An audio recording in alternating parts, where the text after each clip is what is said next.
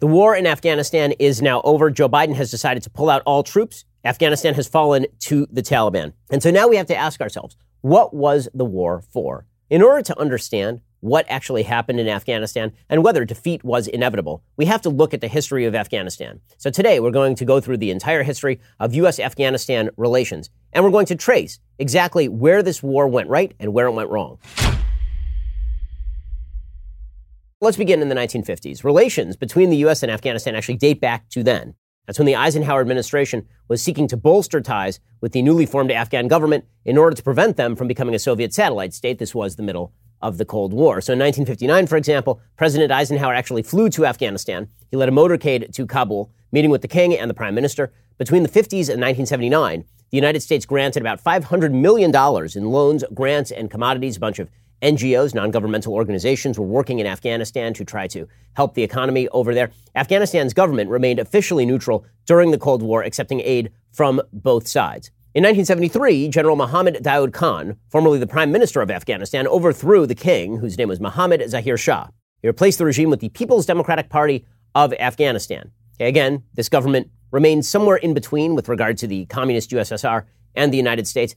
Then, in 1978, Khan was killed in a communist coup and was replaced by members of the Communist Party. The new regime said it wasn't officially in league with the Soviet Union, but it pretty much was. They started cementing ties with the USSR. They infamously replaced the country's black, red, and green Islamic flag with a knockoff of the Soviet Union's flag. That coup resulted in a move toward more political repression combined with a communistic land reform program. And then in February 1979, the American ambassador to Afghanistan, a man named Adolph Dubs, was kidnapped under mysterious circumstances, murdered by his kidnappers. The United States responded by withdrawing all support from the Afghan government. So now the Afghan government is basically a proxy for the USSR. Meanwhile, chaos is breaking out in the new Afghan government as Nur Mohammad Taraki, one of the founding members of the Afghan Communist Party and the new prime minister, is murdered by supporters of another communist leader named Hafizullah Amin.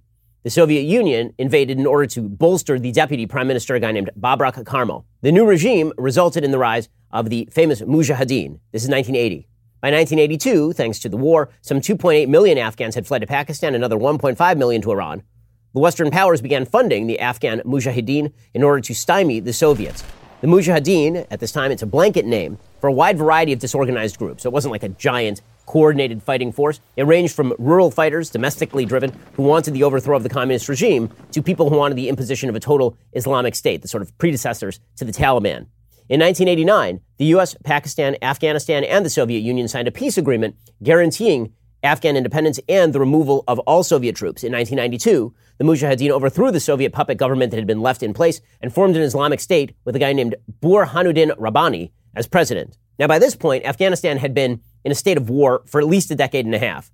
Kabul was awash in bloodshed, tribal warfare, and this leads to the rise of the Taliban. So in 1994, Mullah Omar, who is a religious leader and now a military leader, creates the Taliban. It's an Islamic radical group consolidating under the banner of Sharia law. Their big promise is that they were going to end the conflict. They would end the civil war. The Taliban quickly gained power. They won Kandahar, and in 1996, they seized Kabul, and with it, control of the country. The new Taliban government is only recognized by 3 countries on planet Earth: Saudi Arabia, the United Arab Emirates, and Pakistan. Right? All were allies of the new Taliban regime. Meanwhile, the Taliban offered peripatetic terrorist Osama bin Laden a place to stay. Bin Laden had originally fought with the Mujahideen in the 1980s under the banner of a group he called Al-Qaeda. Bin Laden had returned to Saudi Arabia after the Soviet withdrawal from Afghanistan. He'd been welcomed as sort of a hero. In 1994, he was expelled because he kept backing terror attacks on American targets. He had then taken refuge in Sudan. He was expelled from Sudan in 1996. In 1996, the Taliban take him back into Afghanistan. And upon his return to Afghanistan, bin Laden releases a fatwa declaring jihad against the United States. And then, of course, launches a series of increasingly spectacular terrorist attacks on American targets. In 1998, bin Laden orders the bombing of the U.S. embassies in Kenya and Tanzania, killing 224 people. In 2000, bin Laden orders the bombing of the USS Cole, killing 17 Americans. And then, of course, September 11th. In the aftermath of September 11th, the United States called on the Taliban to turn bin Laden over. The Taliban refused, saying that only Allah could provide for the overthrow of their regime. Instead, the United States did. On October 7th, 2001, the United States and UK began Operation Enduring Freedom, a bombing campaign against the Taliban. Within 2 months, by December 17th, 2001, the Taliban had been driven from power completely. Osama bin Laden, for his part, had escaped across the border to Pakistan. In December, the United Nations set up a conference to decide on the future government of Afghanistan. That agreement led to the installation of a man named Hamid Karzai as the interim administration head. He would later be confirmed to head the transitional government in June of 2002. Just a couple months before that, in April, President George W. Bush announced a new Marshall Plan for Afghanistan. Congress appropriated $38 billion in humanitarian aid and reconstruction assistance to Afghanistan. From not only intelligence, but from the history of military conflict in Afghanistan. It's been one of initial success, followed by long years of floundering and ultimate failure. We're not going to repeat that mistake. In November 2002, in a concession to the international nature of the effort in Afghanistan, the U.S. created a civil affairs framework to work with the United Nations and non-governmental organizations. The reconstruction effort would chiefly be led by, quote-unquote, provincial reconstruction teams, a disorganized and discombobulated series of groups seeking security and development across the country. In May 2003, Defense Secretary Donald Rumsfeld declared an end to major combat in Afghanistan. That announcement came at the same time as George W. Bush's declaration that the fighting in Iraq had been ended and the infamous Mission Accomplished banner flew aboard an aircraft carrier. At this point, there were only 8,000 American troops in Afghanistan. The mission was said to have shifted to, quote-unquote, stability, stabilization, reconstruction, and activities.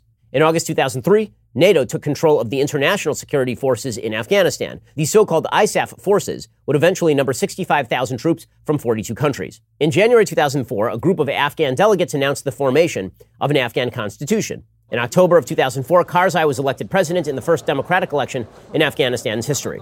In May 2005, Karzai and Bush announced an agreement as strategic partners in which the U.S. would be given access to Afghan military facilities to fight terrorism, which of course was the entire goal of the war, and the United States would continue to provide aid and assistance to Afghan security forces. In September, there was another election held for the Council of the People, Council of Elders, and local councils, and more than 6 million Afghans turned out to vote.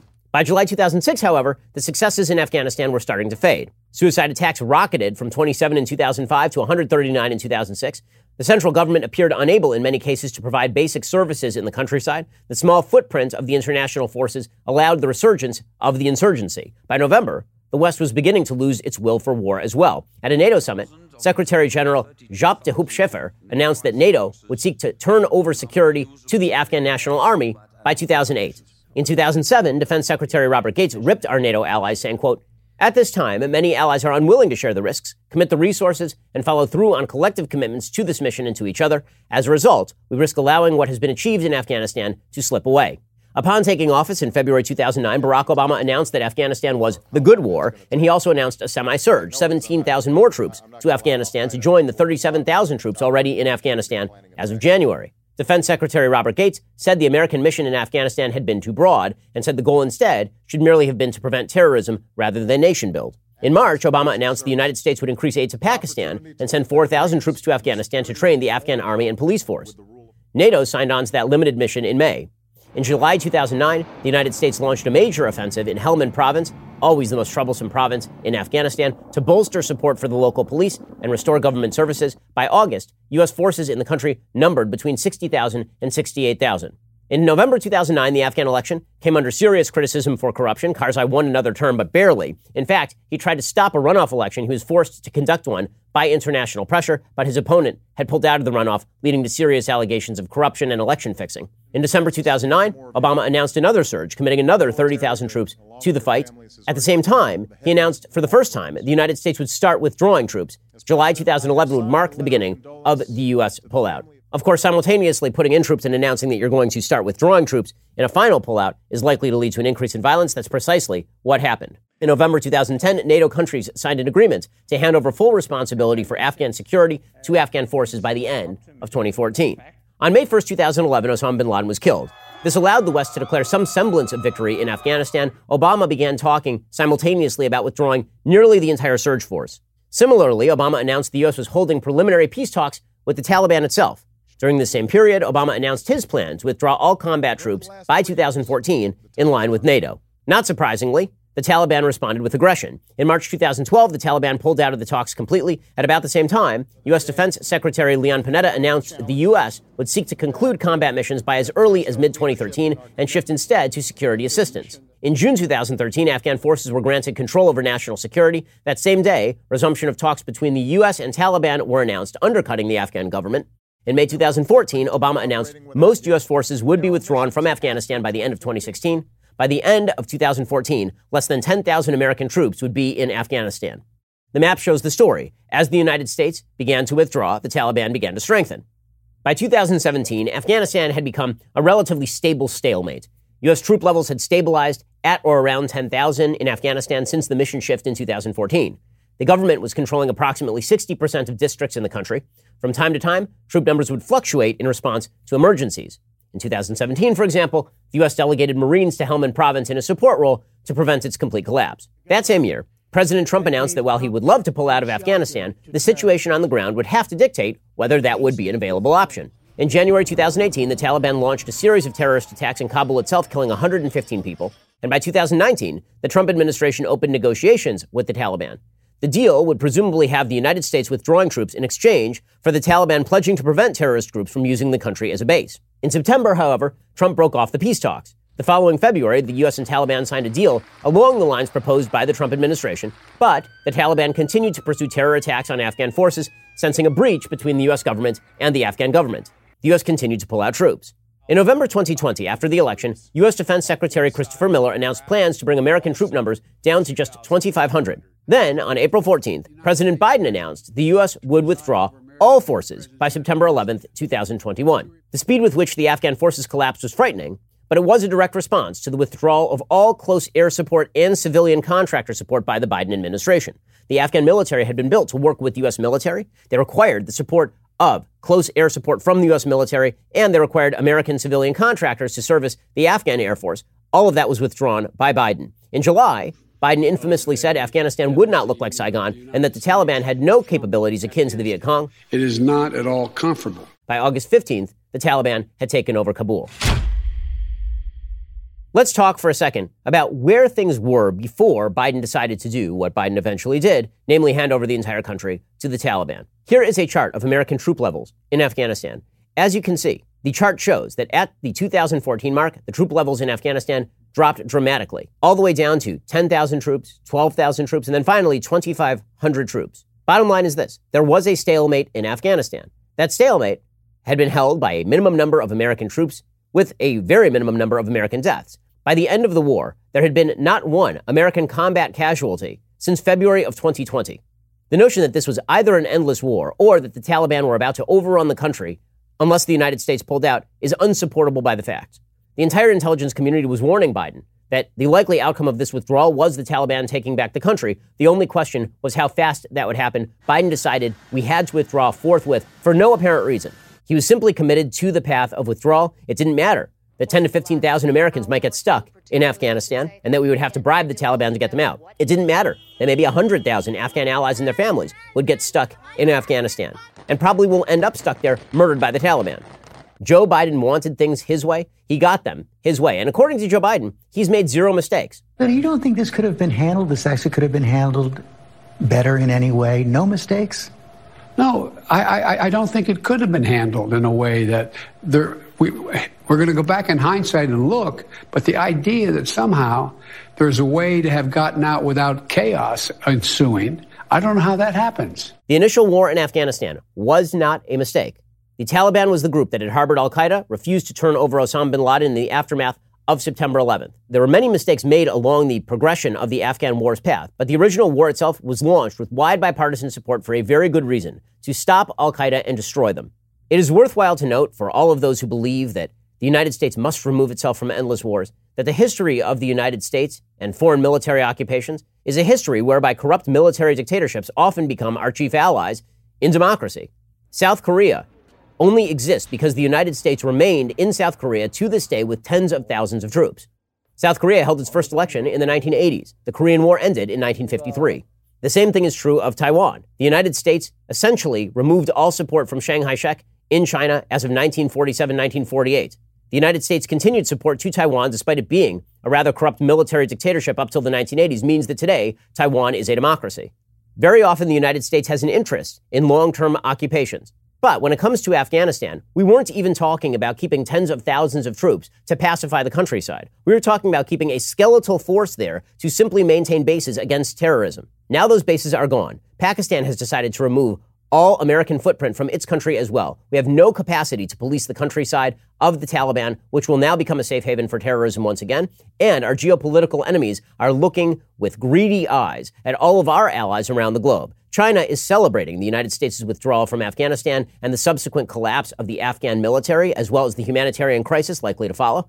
They're looking at Taiwan and saying, why shouldn't we do the same thing the Taliban did, except do it with regard to Taiwan? Russia has to be looking with envious eyes at Latvia and Estonia. Iran has already decided to up its terror game. Terrorists all over the world are looking at the United States and seeing a paper tiger in the same way that Osama bin Laden once saw a paper tiger in the aftermath of the Clinton administration's decision not to do anything about the bombings of the U.S. embassies in Kenya and Tanzania. Foreign policy has consequences. The story of Afghanistan is not the story of inevitable defeat. The story of Afghanistan is a story of cowardice by the Biden administration, and it's a story of a disaster that did not have to happen. So let's get back to the original question. Was the war in Afghanistan a complete failure? The answer is no. The war in Afghanistan was not a complete failure. It was not an inevitable defeat for the United States. The goal of the war was to prevent terrorism from arising from Afghan soil. The United States military did an admirable job of that for 20 years. And then the political leadership, as they so often do, decided to surrender. This is not on our soldiers. Our soldiers are heroes. The people who gave their lives in defense of American freedom did so for good cause. Our Afghan allies did so for a good cause. The cowardice is the cowardice of our political and military leadership alone. It is not the failure of our American soldiers, all of whom continue to perform heroically. It is just another lesson in the long history of pusillanimous American leadership. For 20 years after 9/11, the American military prevented Afghanistan from becoming a terror hotbed. Now the political leadership class has decided to surrender Afghanistan back to the hell it was in before we ever arrived.